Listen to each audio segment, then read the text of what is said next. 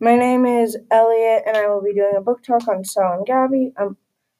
Sal and Gabby is our main characters in Sal and Gabby are Sal and Gabby. Obviously, Sal can see into other universes and pull things out.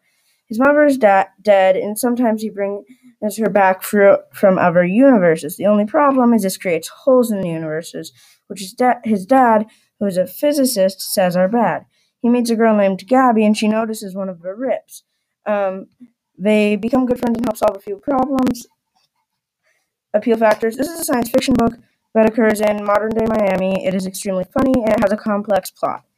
I recommend this to anyone who loves to laugh, get immersed in story, and complicated science stuff. In other words, read this book. Almost anyone would love it.